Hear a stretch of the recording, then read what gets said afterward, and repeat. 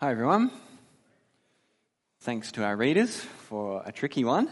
If you're new with us, a special welcome to you. My name is Troy. You've caught us kind of towards the end of our series in the book of Hebrews, and where we hit this wonderful chapter 11 tonight. So keep that open in your Bible. If you do need a Bible, you can stick your hand up now and someone will get one to you. But also you'll see an outline that will help you to know where we're heading. Almost dropped it. It's okay. Let's pray. Our gracious Father, as we've just sung, we pray that tonight you would help us to make Jesus the center of our lives as we read your word and see what it means to live for him. We pray in his name. Amen. What do you think of when you hear the word faith?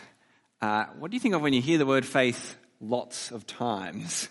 Hopefully you can see the reason I'm asking that question. It's clear tonight our passage is about faith. I hope you noticed that as we read. It was hard to miss. It said the word faith about 30 times. And it had that repeated phrase over and over again. By faith. By faith, this person did this. By faith, that person did that. And as he kind of talks about faith in this chapter, he clears up a lot of the misconceptions that we can have about faith. And what it means to have faith. What it means to live by faith. So far in Hebrews, he's said bits and pieces about faith along the way, just mentioning it from time to time. But now he stops and he gives us this whole chapter on faith. He gives us a full picture of what faith is and what it means to live by faith. Why does he do this? Well, because just think back to last week. Look at chapter 10, verse 22 from last week. Verse 22, he urged us, because Jesus is our great high priest, because of his one and done sacrifice for us on the cross, because of that, he says, let us draw near to God in full assurance of faith. Confident trust in what Jesus has done for us. And he wants us to be, look at the end of our passage from last week, the end of chapter 10, verse 38, he wants us to be the righteous one who lives by faith. He wants us to show us how important faith is so that, look at the last verse of chapter 10, 39, so that we are not those who draw back and are destroyed, as we heard last week in God's judgment, but instead those who have faith and obtain life. So he says, this is what faith is. This is what it looks like. Here are the examples of real faith so that we can live by faith. And he tells us all these stories of these Old Testament heroes of faith. So come with me. We won't have time to dig into kind of every little story that he mentions along the way. You could do that yourself. You could do that with your gospel team this week, your midweek small group. But I hope that as we go, we can see the big points he's making and then just dip into some of those really great Old Testament stories. And if you're someone who kind of, as that was read out before, you're like, I don't really know who that person is, or I don't remember that story. Well, why don't you go back and read those stories for yourself this week? You can do our Intro to the Bible course coming up in term 4. I'm going to plug that again. But also, why not this week follow your cross-references in your Bible if they have it? Or ask someone and say, where is that story? Is it in Genesis? Is it in Exodus? I want to read about that person. Why not do that this week? But as we get to the passage, let's look at Hebrews 11. He wants to encourage us in faith. And so he starts by telling us what faith is. What does he say faith is? In its essence. Look at chapter 11, verse 1. But actually, don't look at it in your Bible. Look at it on your outline or look at it on the screen. Look there on your outline, Hebrews 11, verse 1, and I'll read it out. Now, faith is the reality or the assurance of what is hoped for, the proof or conviction of what is not seen. Now, why have I added those words there? It's because in the original language, because the New Testament was not written in English, it was written in Greek, and so we translate it. In the original language, there's these two words, and the two words can mean kind of an external physical reality or a substance, something that you can hold, something that you can touch, a proof of something. Or those two words can mean an internal conviction, an understanding, a confidence, being convicted, being certain and sure of something in your heart and mind. And so your Holman translation has given us that kind of external translation, which is a good translation, but other translations might go with that more internal thinking, translation. And I think this verse and the rest of the chapter is talking more about that side of things. Faith as it is in your heart and mind. It's about what you think and what you understand to be true inside yourself. It's about your attitude, how you view reality. And that's then all the examples of faith have that kind of same flavor to it. So let me read it again with those words. Verse 1. Now faith is the assurance of what is hoped for, the conviction of what is not seen. So what is he saying? What is he saying faith is? I think he's saying two things. First, faith is looking forward. He says it's the assurance, it's being sure for what you hope for, what you look forward to. But it's not talking about looking forward to going to bed tonight, as good as that will be, or to pizza after the service. It's not talking about looking forward to a nice holiday. It's talking about our hope, the thing that we hold on to, the thing that we know God will do in the future. He's talking about that future God has promised for those who trust in him. Eternal life, forgiveness of sin, and a new creation. Rest from our works in God's presence forever. All at that return of Jesus that we look forward to. And so faith is the trust that God will deliver on his promises about all of those things.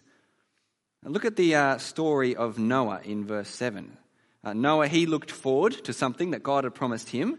You can read about the story of Noah and the ark and the flood in Genesis 6 and on. But look at verse 7. It says, by faith, Noah, after he was warned about what was not yet seen, was motivated by godly fear and built an ark, a big boat, to deliver his family.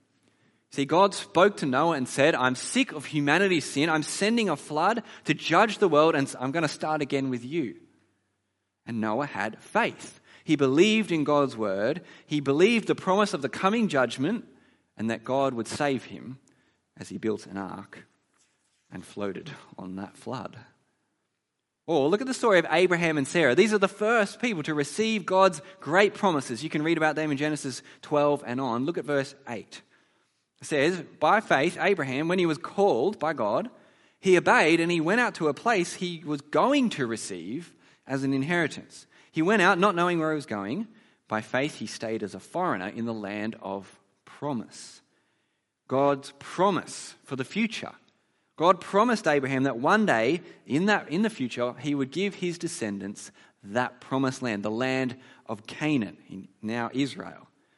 And Abraham, he believed that God will fulfill that promise. He believed that hope that God said would happen. And his wife Sarah did the same thing. Look at verse 11. God promised that the countless offspring and descendants to them, even though they were too old to have kids, and Sarah believed in the hope that God had promised. She knew he would be faithful.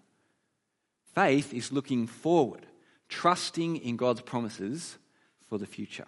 That's the first thing that faith is. What's the second? Look again at verse 1 on your outline. Now faith is the assurance of what is hoped for. We've seen that. The conviction of what is not seen. He says faith is seeing the unseen. It's being convicted that though you can't see God, he is real. Though you can't see his truth all the time, you still know that it's true. Look at verse 3. This is kind of his first example.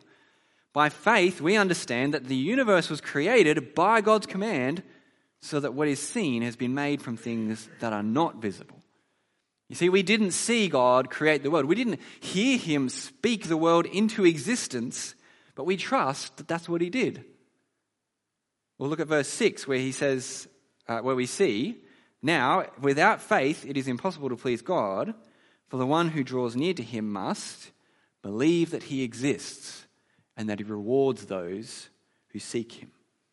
So faith, first of all, is knowing that God, the God of the Bible, not just any God, the God who reveals himself in Scripture, that he is actually there, that he has showed himself, and that he responds to us. Let's look at another example. Have a look at Moses. The book of Exodus, when God saved his people out of Egypt, that's when Moses was around. Look at verse 27. It says, by faith, Moses left Egypt behind, not being afraid of the king's anger, for Moses persevered as one who sees him, who is invisible, God. Faith is seeing the one who is unseen, knowing who he is, being convicted, convinced that he is, and that he is as he revealed himself to be. And doesn't that fit with what Paul says in 2 Corinthians? He says, we walk by faith, not by sight, not yet at least. Or what Peter says, he says, though you haven't seen Jesus, you believe in him and you rejoice. We trust, though not seeing him with our own eyes yet. Now we need to be careful when we think about faith like this that we don't fall into one of two traps. The first trap is the trap that says, I need to see with my own eyes or I'm never going to believe it. You know that person who says, if God is there, why doesn't he just show himself to me? Well, they say, unless I see Jesus and I see the marks in his hands where the nails went in, or I touch his side where the spear went into him, then I will never believe that he rose from the dead. That's what doubting Thomas said, by the way, in John's Gospel. Well, the funny thing is, it's actually not funny though, is that Jesus specifically said that even if someone was to be raised from the dead, e.g. him, people will still not believe. And no one actually operates like that in real life. That's not how information and evidence and making decisions works. If you truly live like that, I can only see it. I can only believe it if I see it. Well, you would never believe anything because your view is quite limited. You can't experience that much compared to what's in the world. You would never step out of your room, would you? Because how could you believe anything? That's the first trap. But the other trap is kind of the other extreme, the trap of blind faith. You know that thought that faith is taking a leap in the dark and you don't know what's below. Faith is going against the evidence. It's believing what's irrational just because it makes me feel good or because it gives me a purpose or a meaning. Isn't that what so many people in our world think of religion or think of Christianity specifically? Isn't it sad that many Christians can say that and think that? No, faith in Jesus is not blind faith, it's trusting the evidence before us. We have the evidence that we can trust. We can have the beauty and power of creation. We have the word of God as he speaks to us. We have the testimony of eyewitnesses who saw these things and wrote them down. We have the evidence of how the gospel changes us and changes each other, transforms us. These are all things that you can look into and see and know God is trustworthy. Have you ever heard of the chair illustration? Think about the chair that you're sitting on right now. Did you inspect your chair before you sat down tonight, or did you just sit down on it? Think about your chair. If you wanted to know if your chair was worthy of your bum, what would you do? What would you do if you wanted to know if it would hold you up? You'd inspect the chair. You would count its legs. Okay, it's got 4. That's good. You would check if it's got broken legs or it's worn out. You would touch it and see what it's made of. Okay, that should be able to hold me up. You could look up reviews of the chair on your phone. The same goes for God. We can inspect God and see that he's trustworthy. Or a better way to put it, the right way to put it is, God has revealed himself. He has shown himself to be utterly trustworthy beyond a shadow of a doubt. He's worthy of our faith. Maybe don't look up reviews of God on Google though, because that's going to be a waste of time. See, Christian faith is not blind faith. It's trust in what God has provided, the evidence that he's given us. Don't fall into the trap of blind faith. But, having said that, faith is seeing the one who is unseen. It's the conviction that he is there, but we can't see him. But based on what we can see, what we can know, we trust in him with good reason. Come back to the chair image for a second. You might inspect your chair and you find out it's a good and solid chair. You think it's got good reviews. But faith is choosing to sit in the chair, not just think, yeah, that chair's all right. No, you need to sit in it. You need to trust that it will hold you up. See, faith is not leaping into the dark, but it's also not standing next to the chair.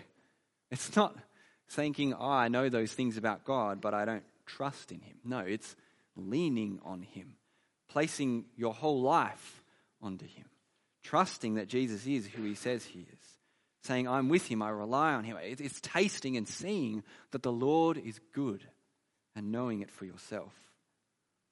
So that's what Hebrews 1:1 is saying. We trust God's revealed word. We experience his goodness and we believe. We have faith that looks forward. We have faith that sees the one who's unseen.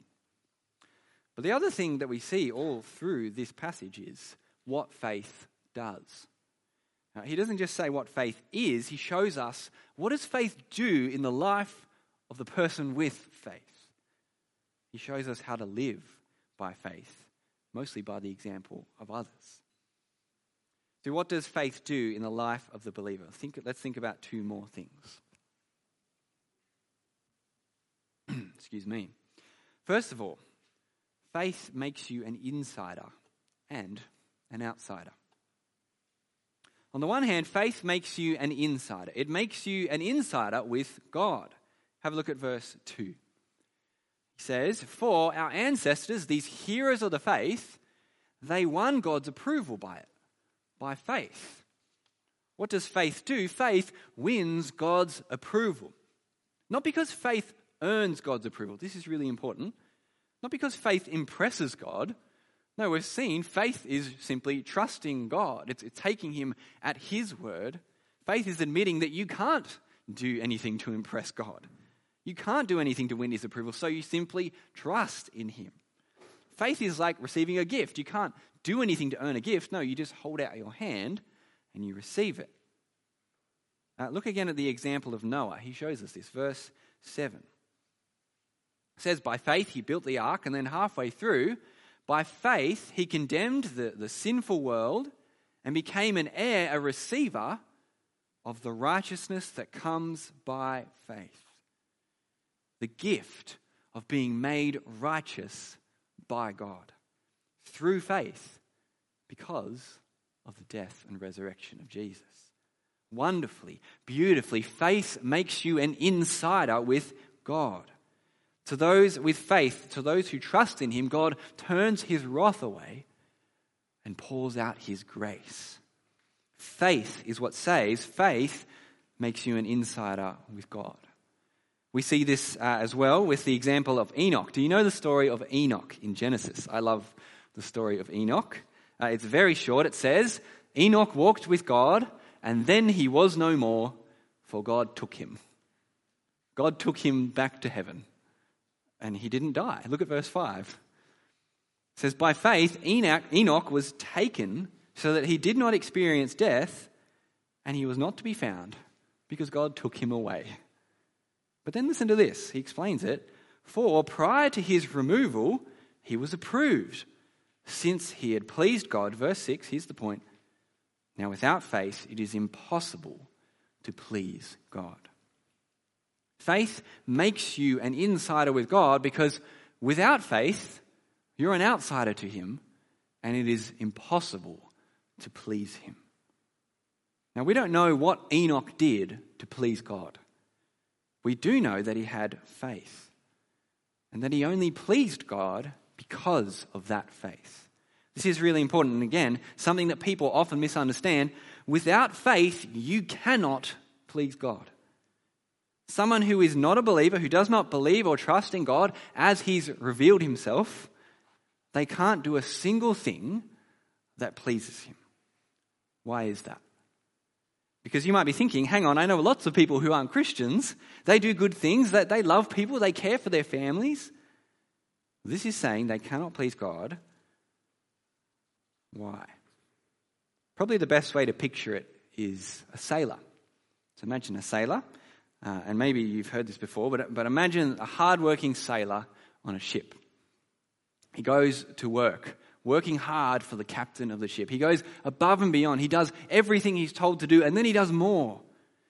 He scrubs the decks. He fixes the sails. He keeps the rigging in check. He looks after his fellow sailors. He's really nice to them.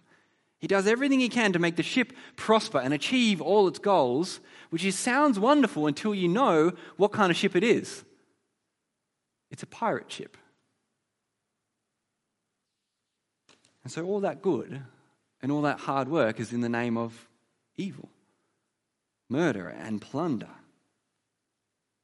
That's what this is saying. Doing good things without faith in God is serving the wrong captain, pursuing the wrong goals.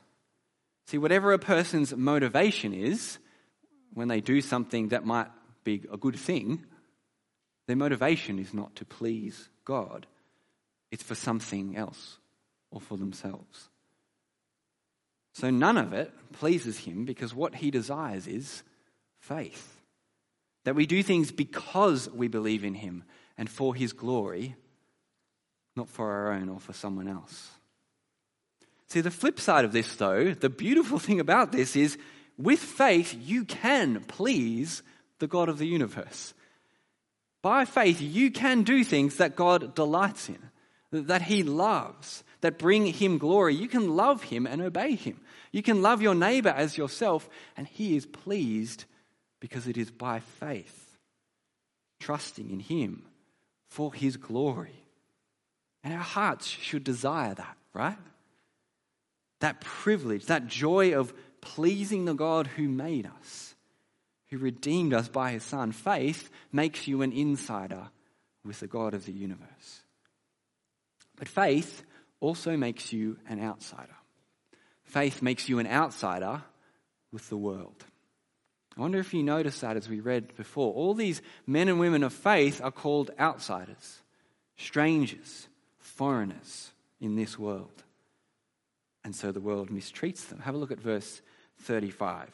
He lists out all these heroes of faith, and he says we could go on with many more examples, but then he sums up their experience in verse 35. Some men were tortured, not accepting release, so that they might gain a better resurrection. And others experienced mockings and scourgings, as well as bonds and imprisonment.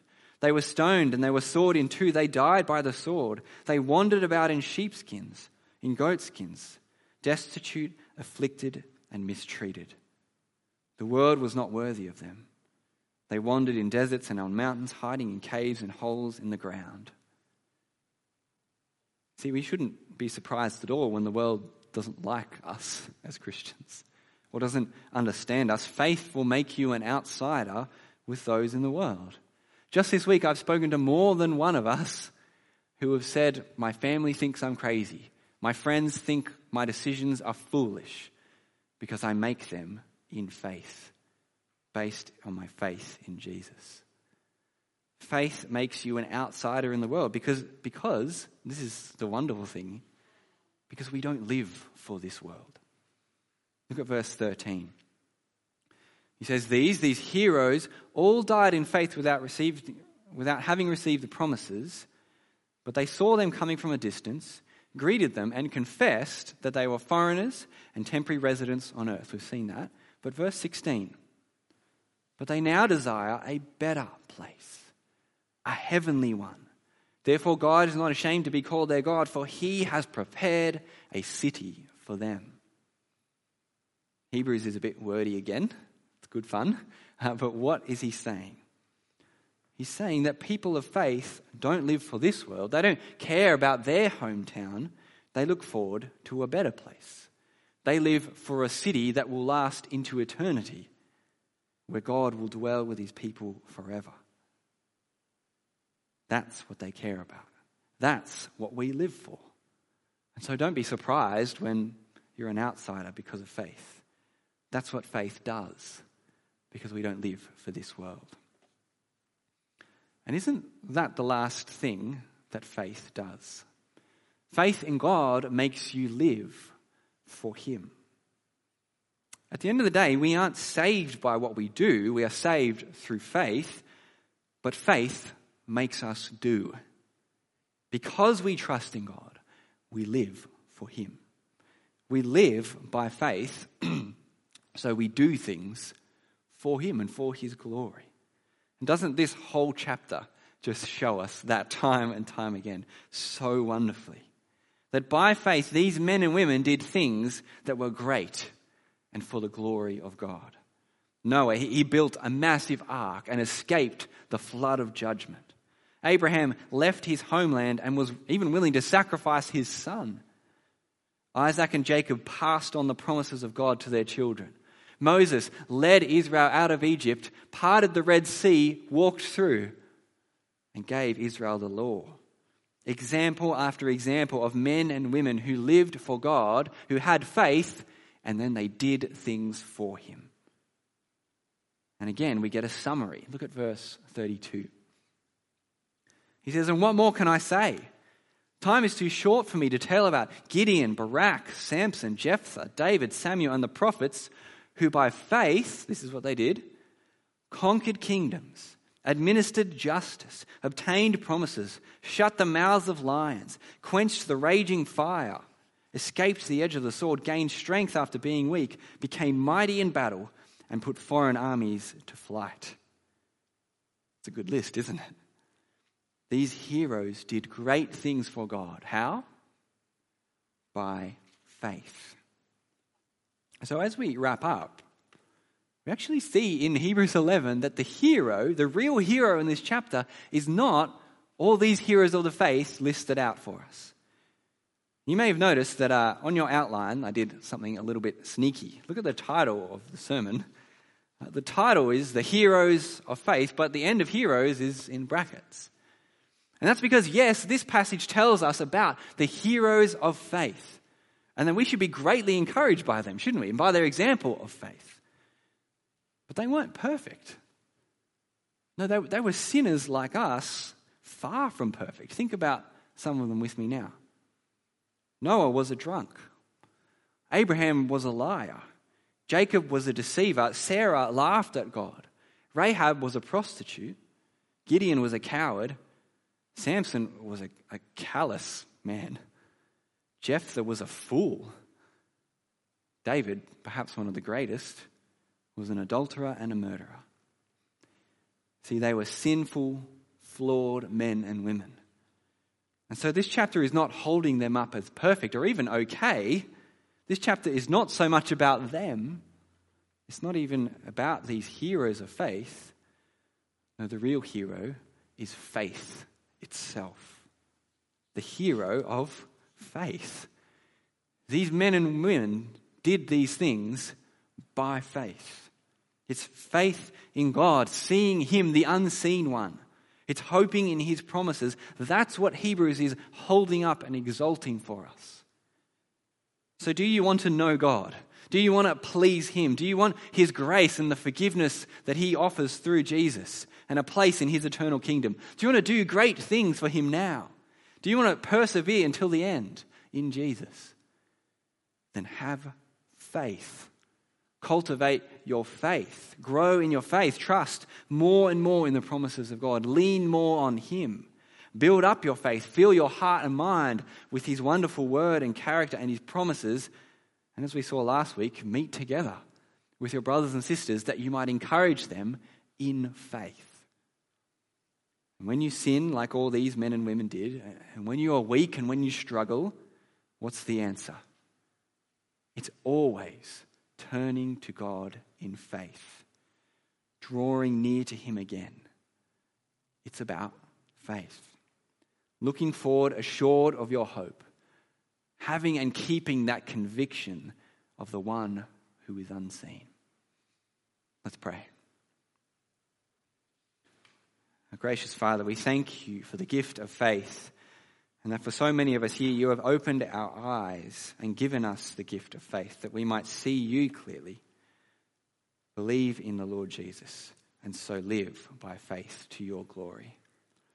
Please help us to keep that faith and serve you all the more by it. We pray in Jesus' name. Amen.